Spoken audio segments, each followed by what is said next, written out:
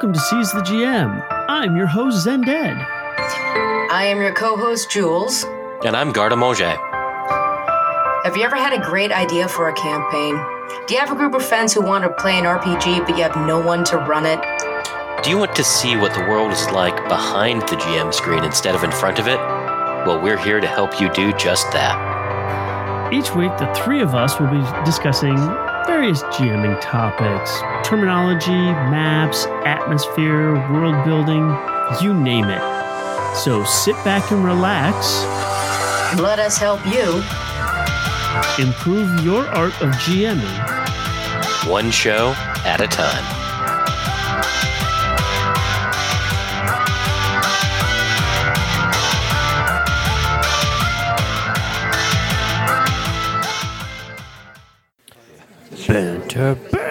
Banter. And we are entering the banter segment. And welcome back to another episode of Seize the GM. Good morning, good evening, good afternoon. Hello to all of you loyal fans and listeners. Yeah. And hi to you, Zen. How are you? I'm doing good. This is going to be an interesting episode because there is just the two voices this time. For everyone who was here for Jules, I'm sorry. She couldn't join us. She sends her love, affection, snark, regards, and other warm and dark thoughts. I was going to say dark thoughts. I believe she said, oh yeah, there's a part of the reason why she didn't make it today. She got a flu shot. And that can put you down. But if you haven't gotten your flu shot, get one. This year in particular, it is important you should do it. Herd immunity is your friend, and I support that. In the meantime, you're stuck with Zen and I. Yes, because also Null is on vacation this week. What is this vacation thing of which you speak? I do not understand. Well, see, those of us who have jobs that are not in the sector that yours is in, we get this thing called vacation time. And what happens is, for people like me, I get like 6.5 weeks of it. I went to Origins. Doesn't that count? Well, that was a vacation. See, I'm going to be going on vacation Saturday. Again. I've already taken, this will be my third week this year, so. Yeah. But, that's what it is. And sadly, the thing that I was hoping to be able to announce on this banter segment, I do not get to do. Other than to say that, you know what? Good things come to those who wait. I'm thinking I might spoil it a little. Because if anybody that lives in the Knoxville area knows, there's a little game shop here in town, and they have agreed to allow us to set up to record in the shop. Ooh. For a actual play element to the podcast. So that's a thing that I'm working on. But if you're in the Knoxville area, please message me on our website or our Facebook group, and I will gladly add you in, and you can come and play in my game. So hey, if you did not catch that, here's the recap. If you're in the Knoxville, Tennessee area, Zen is putting together an actual play with a game store that's going to let you all record live, face-to-face with dice rolling at a table, and you know what? We'd like you to join us to be a player for Seize the GM. Find us on Facebook at facebook.com/group/SeizeTheGM, on Instagram or on Twitter, and let us know if you are local and interested, and Zen will reach out. Yes, I will. So, well, since I was thinking about this when I started working on this, and I thought, there's lots of things when you're world building. And, we've talked about things like, mapping for it. We've talked about base world building, like different aspects of it. And once you kind of have a little bit set up, then comes, what are you doing with it? Yeah, how do you put that into play? How do you actually, pardon that pun, roll it forward into what we're talking about today, which is campaign design? Yeah. Yeah, and it can be tricky because a lot of world builders will just keep building and building and building, and it becomes kind of a compulsion to keep building. It's enjoyable. It's something that you get a lot out of. You get to see the pieces fall into place, and as you do that, it's something that is a little addictive. But if you're not writing a novel, we're here to play games, which means we need to talk about how to do that. And how to incorporate those players into that and start your campaign design. Now, a campaign, just in case you want to know what we're referring to, is a specific set of adventures or length of time spent in a game world and is a collected, unified, thematic element to your ongoing game. Yes. Now, here is something that you can do. Lots of game companies do this. So they have their game world, and they'll have, like, Paizo in particular is really good for this because every 6 months they have a campaign that they publish. And every 6 months you can have, if you don't like this one, wait 6 months, you got a new one. And it explores parts of their world. It talks about ongoing things. Now, this is an example of what you can do. So if you've got, like, I've got this world. I've got enough of it down. Now I need to start sharing it with my players. This is where your campaign design kind of starts. Is you have to figure out what, like, kind of generally, you need to figure out what are the overall, like, themes and ideas that you kind of want to tie together. When you look at that overall idea that will drive you forward, you've got two ways you can really do it, either internal or external. Internal is a campaign centered around internal choices and challenges to your characters. Is this a story about seductive evil and what it does? Is it a story about how the ability to influence the world changes these people? Or is it an external campaign? These are the ones that you may think of first. Stop a marauding empire. Rescue a village from the dragon. Something external to the characters in the party is the theme or unifying force of your campaign. And honestly, I like the external ones better because I trust my players to handle kind of the internal growth aspect, and I usually default to looking at an external kind of campaign idea or theme to work with. There's a reason that works really well, and that is because what you can do is you can, the players are at home, all of a sudden, catastrophic event occurs, and they have to either roll with it, get up, it's the call to adventure. In, like, the hero's journey, it's that call to action. I have to do something. Well, and I think internal-oriented campaigns have seen a rise, and I think that has gone hand in hand with the popularity of narrative-style gaming, which is its own wonderful thing, but is not what I default to. But with a narrative style, with one that is more driven through descriptors rather than mechanics, it's easier to set up that internal theme or challenge as the unifying component. You don't have to stat it out. All you have to do is, as the GM, set the stage. Yeah, state it. Once you state that this is the ultimate end goal, and this is what you want to see, then yeah, it's very easy to do that.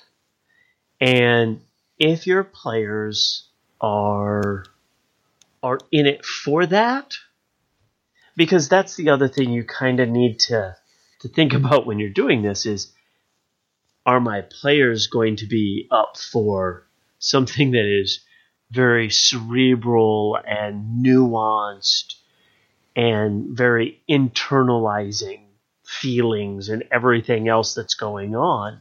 Or are they just like, I've had a crappy day at the office, I just want to smash some orcs? Another way to look at this distinction with a similar campaign and setting and what an internal versus external design will give you is look at James Bond. When they revamped and relaunched Bond with Casino Royale with Daniel Craig, that was a very internal-focused campaign. If you go back and look at Dr. No and the original Sean Connery movies, you'll see an external-focused campaign with the same core character, the same core themes, and even some of the same actual story, but how that shift in orientation can lead to a different kind of story. Yeah. Yeah, totally.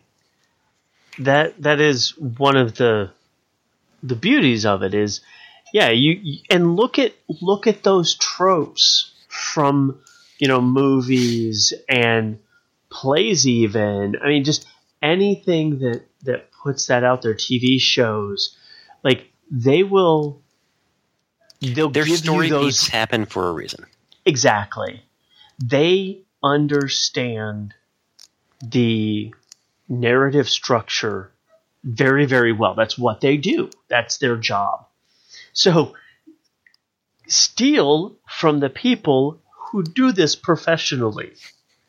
If you're not a professional story writer, or even an amateur, I want to write stories, because you can be an amazing GM because you want to tell the story of these characters. Now, there's no right or wrong answer.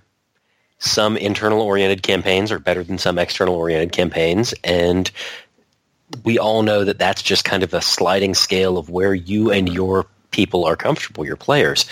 The other thing to remember is you can have a majorly internal or external campaign and then have a sub-theme, a secondary theme. Your internal campaign may be about unrequited love, and the lens that is filtered through could be an external focus where the unrequited love is a Romeo and Juliet-like setup in the Cold War where the person on the other side of these affections is an agent for, if you're playing the USSR, the US. If you're playing the US, the USSR.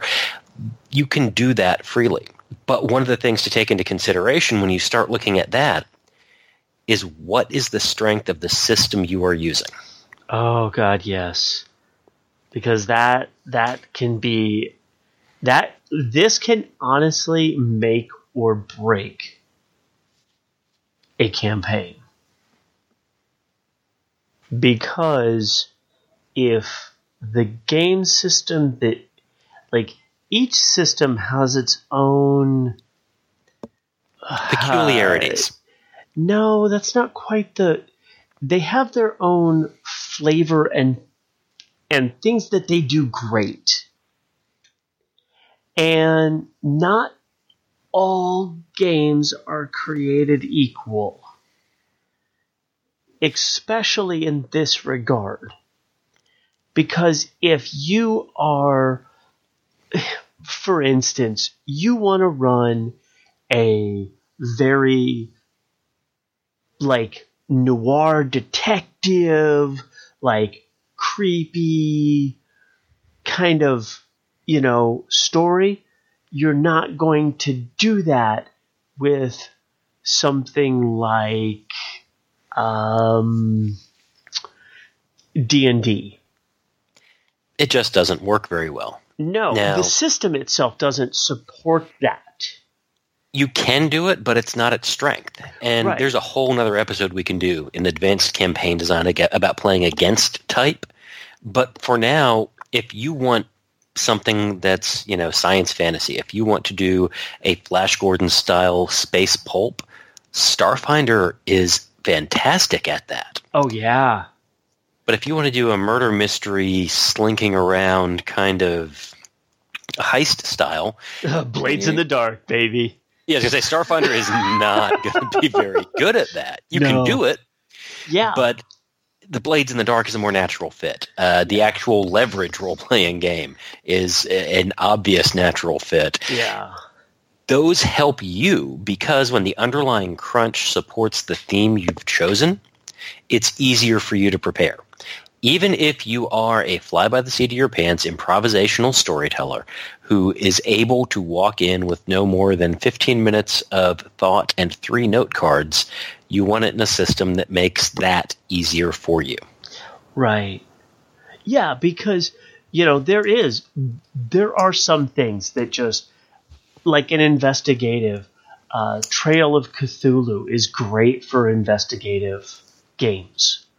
I mean, that's the whole premise is you're hunting down mythos things. I mean, you get no more if you've read any Lovecraft.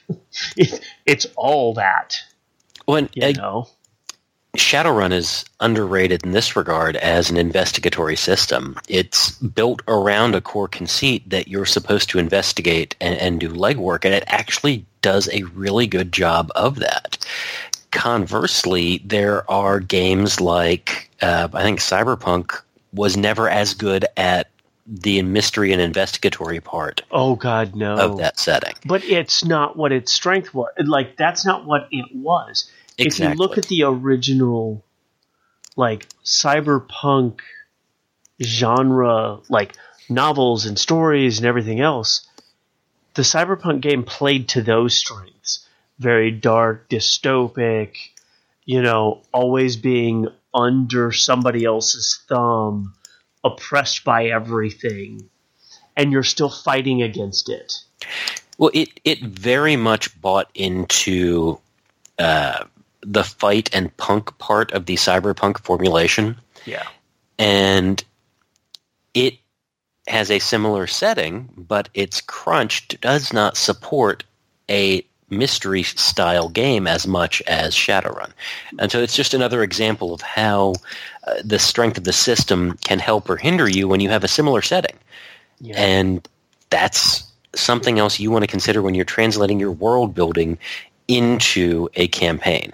Yeah, yeah, and there's also the other thing that you want. There's another important thing that you kind of want to think about when you're doing all of this, not just the systems, but how long are you wanting to run this thing?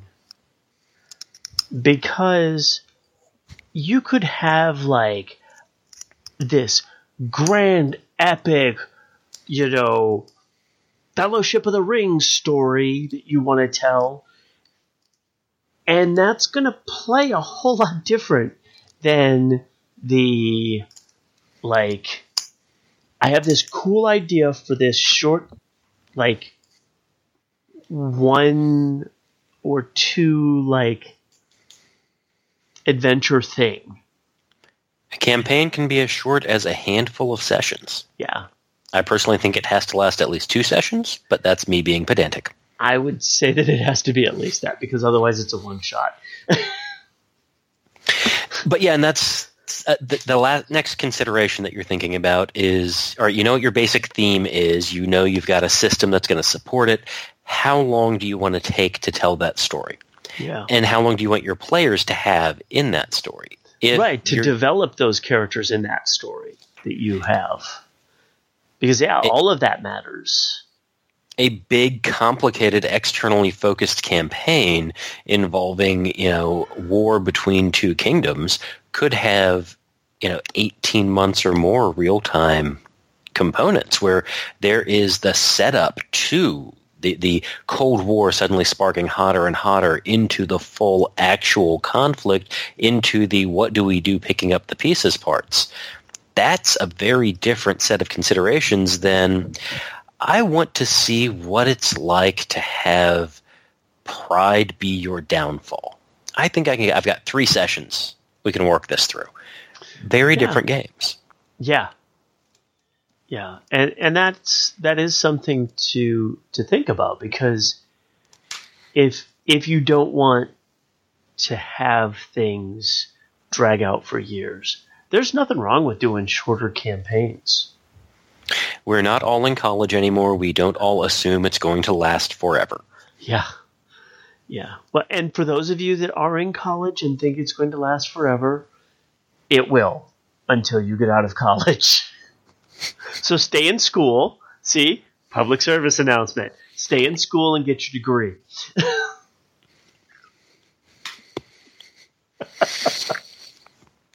And as while we're on who that did not topic, do that. Well, and while we're on that topic, should you have handouts for your players? Okay. I come at this from a very very thought out thing, because I am the type of player that wants to dig into the histories and all of those things. So my players hate my handouts. Because I have for one game that I ran one time, I actually handed my players a 64-page handout. Now, do you know who read the 64-page handout? You. No one. I wrote it. I didn't have to read it. I knew it already. Now, in all fairness, then, when I was getting ready to run a Shadowrun bit for you... Oh my god, you did that massive thing. I was going to say, how much of that did you read that was pure fluff? Oh yeah. But see, I also didn't have a lot of time to actually dig into it very much, because I had so many other things going on when that was happening. Zen and I both like toys. We both like handouts, so we both say you should. Now, it doesn't have to be something that is as complicated and complex and rich in design as what Zen or I might do. If you've been reading along in the card catalog, you know that I tend to go, oh, hey, I need to write 2,500 words this week.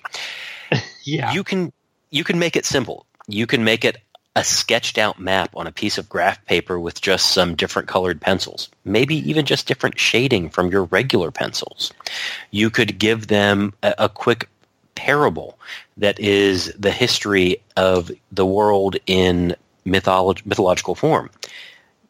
You could go back and listen to episode 60 when you make that map and get some inspiration for it, but some kind of tangible representation, even if it is loose, even if it is not, buttoned down, absolute, gives players something to work off of. And even the players who most want to just, hey, what's over that hill, need to know where they're standing to get over the hill they're going to go off the map on. Yeah. Actually, there was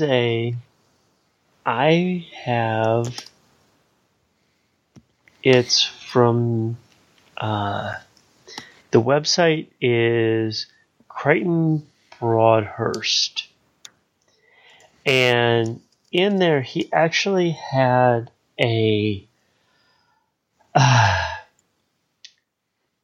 talked about a campaign handout for players. And it's a wonderful, wonderful thing. And I will find the link for it, and we will put that bad boy in the doobly-doo.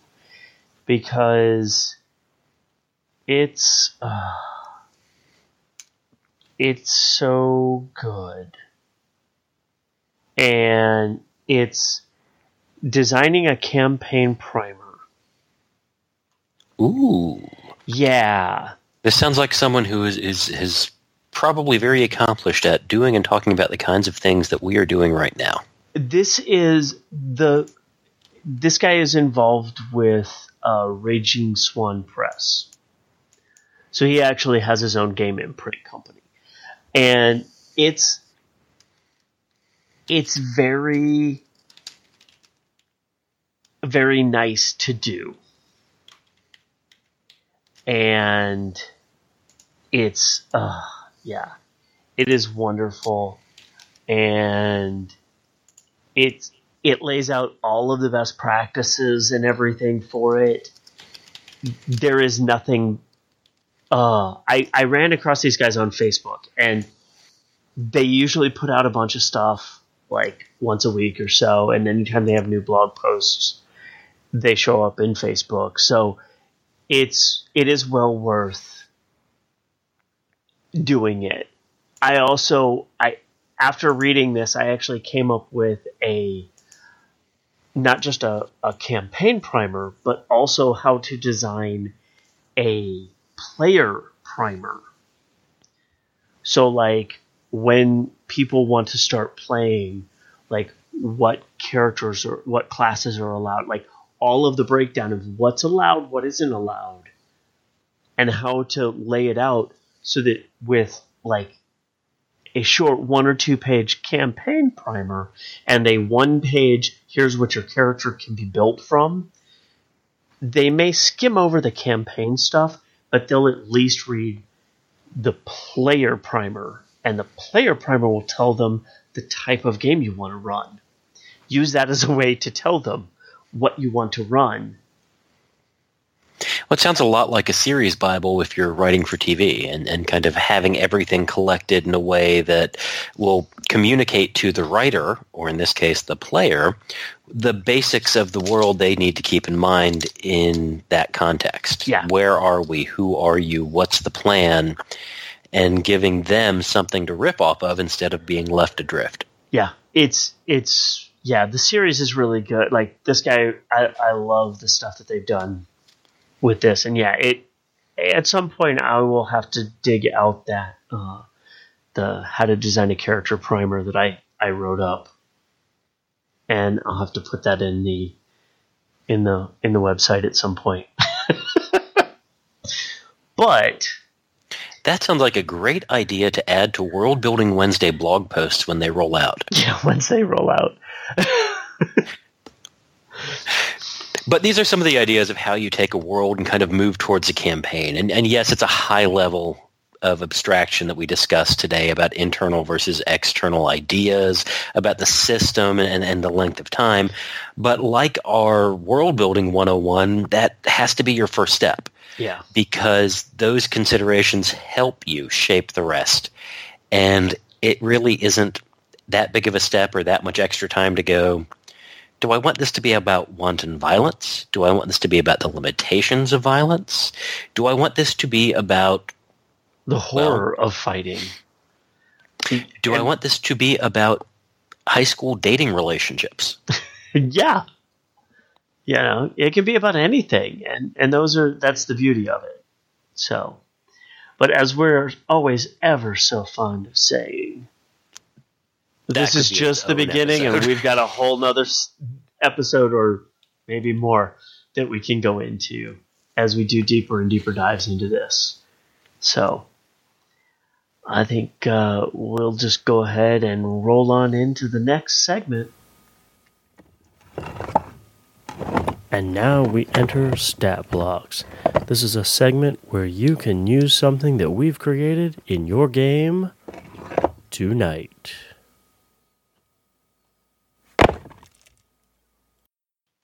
Okay, 1, 2, 3, not it. All right, so actually, for Stat Block. Since I do Lexicon, we'll let you go ahead and do your Stat Block, then me.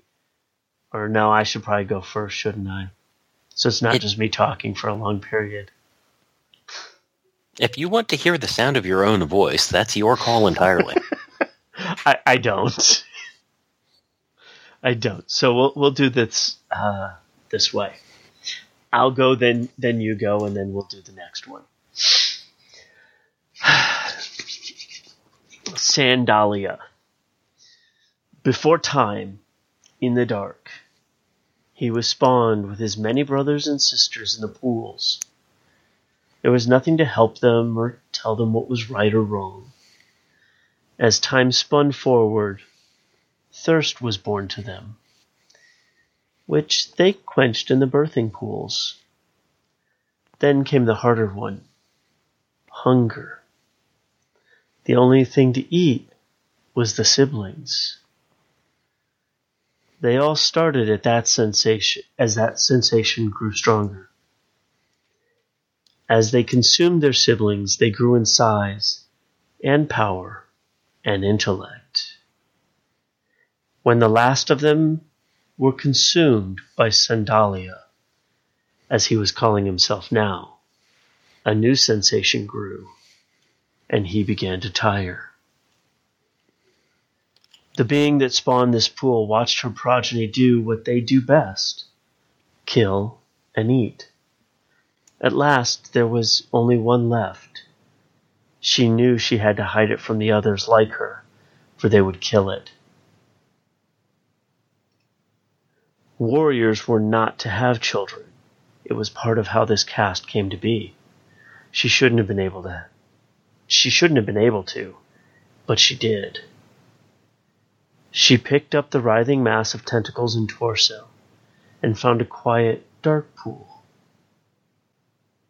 In this part of the outer realms, and placed it there to grow and become one with the realm.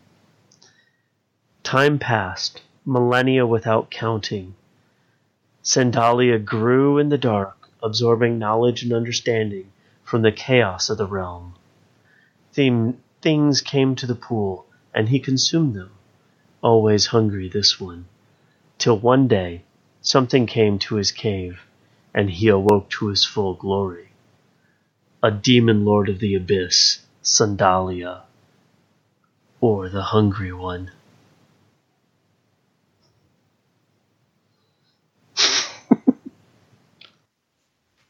Interesting. Because see, you always hear the this is how the gods came to be and this and that. And nobody ever talks about the demons and the devils, those outer planar beings. How did they come to be? Not always the good ones, because all the good ones are like the gods that go live over there. Well, these demon lords and devil, archdevils and stuff like that, they're all just as strong as some of the gods. And nobody talks about them. This is why I like Mystara. Yeah. Your immortals came about in the ways the immortals came about, including the entropic ones. Do you know who I took inspiration for this from? Who did you take inspiration for this from? Zargon.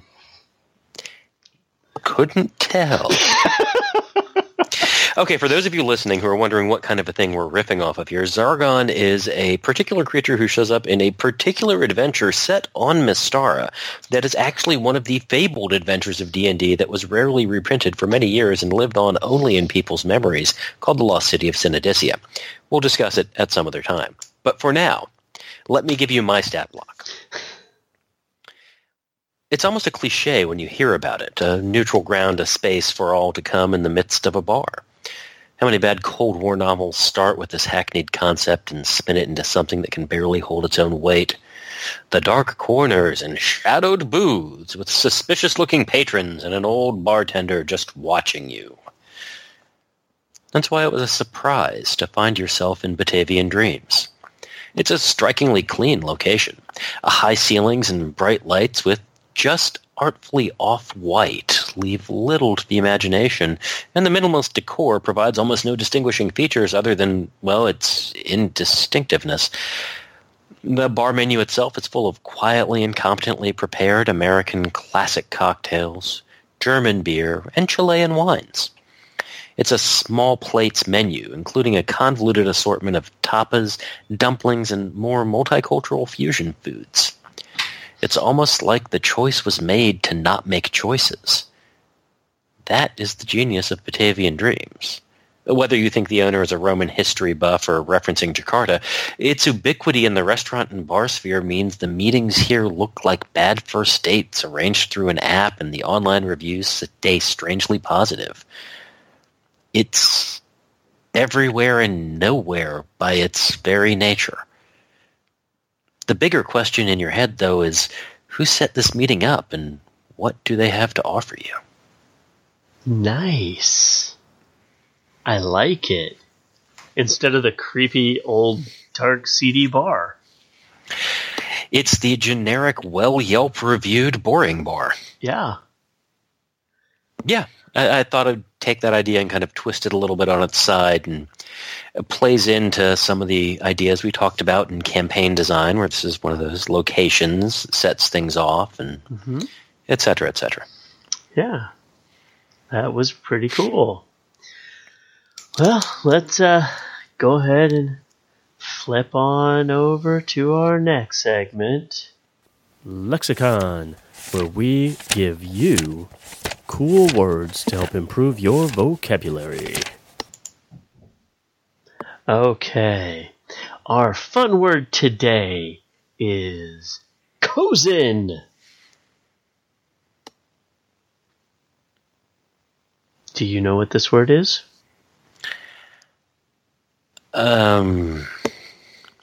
Something on the order of tricking or cajoling? Well, it is a verb. Okay, good start. That's getting close to where I was going. You're in the direction. It is to deceive, win over, or induce, to do something by artful coaxing and wheedling or shrewd trickery. And its first known use is 1573. And the history and etymology is perhaps, I love this. Oh dear. From obsolete Italian, cozonery? Cozonati. Sure, why not? From Italian, Cozone. Cozone, or horse trader, and from Latin, Coconian, or Cocayan, which is trader. So it's all about swindling by the art of the trader, basically. Interesting. Yeah. And the popularity is in the bottom 40% of words. I'm shocked. Amazed at this. Yeah, because I don't think that many people have ever even used this word. Clearly, I'd heard it before at some point, but it's seen a few uses recently, but it's one of those that's not used often. So, well, let's go ahead and we're not going to waste any time with just the two of us, and because you at home have valuable time, so we will try to keep it a little bit tighter. Yes. So, what do you got? For closing remarks, I'm going to recommend that you go buy a book. Doesn't matter which one, but go buy something from Evil Hat Production Games. They are the company behind Fate and all of its iterations, and they've put their heart and soul into that. And recently, they kind of announced they had to cut back on some product lines, that they had been overextended and have had to let some people go or not renew some people's contracts in the near future. And it's a hard business. And if you like their work, you should buy their work, and you should go buy something from them. Yes. Yeah, they are... was that one of the people that we sat down and had, like, a pretty long discussion with at Origins? They were fantastic people at Origins. Yeah, that's what I thought. So, hopefully we're gonna reach out to them and see if they can... They've been around for over a decade. They have made some books that, frankly, have changed some of the landscapes of gaming with Fate and the way that it's kind of won over people. They help gaming in ways that is hard to explain. And some of their other products and the historical looks are things I read for fun. So go buy an Evil Hat product. Yeah. Yeah. And mine is going to be Luke Cage Season 2. I finally got around to it. It is so good. Speaking of those internal and externally focused campaigns, in a lot of ways, I think they did a great job making an internally focused campaign for Season 2 for Luke Cage. They did. Because it is all about his personal growth. Season 1 was very externally focused. Yeah. Very much about Harlem. Well, it still really is. But it happens in Harlem. It happens in Harlem, but it's also a war between two factions, and Luke is caught in the middle of it all. So if you haven't seen it, go out and see it. It's on Netflix. It's really good. And the music is amazing. Links in the doodly-doo. Yeah, like all I'm going to say is there are two styles of music that are I'm going to say this. They're Black culture's music, and it's amazing. And I love both of these styles that are just smattered through the entire series. They made a very good choice of having music that is identified with Harlem and that plays to the same themes. They also had a great number of actual musicians performing in the episodes. Yeah. And if you like music of any kind, you should check it out. Yeah, it's worth it for the music alone. So, I guess until next time. Shoot us a line on Facebook, on Twitter, on Instagram. Let us know how you liked this episode and what you do to help build a campaign. Yeah. And also, for those who have the ducats to throw at us, I'm going to shamelessly plug our Patreon page at patreon.com/SeizeTheGM podcast. We're going to try to record some Patreon-only jabberings. Think about extended banter segments. And if you become a Patreon subscriber and supporter, you will have the opportunity to set the banter topic. Yeah, definitely. So on that note, until next time, have some fun. Bye.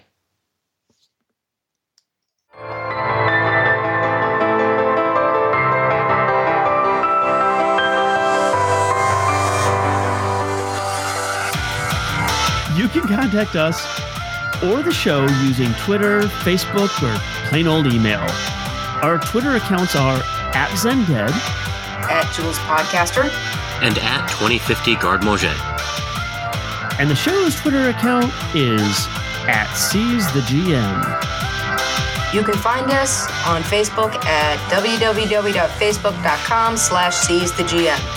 Or chat with us and other RPG lovers in our Facebook group at facebook.com/groups/SeizeTheGM.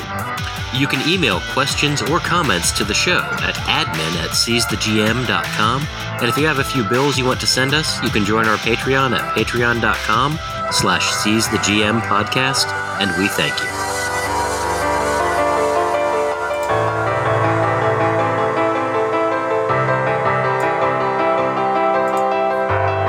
Thanks for joining us for this episode of Seize the GM.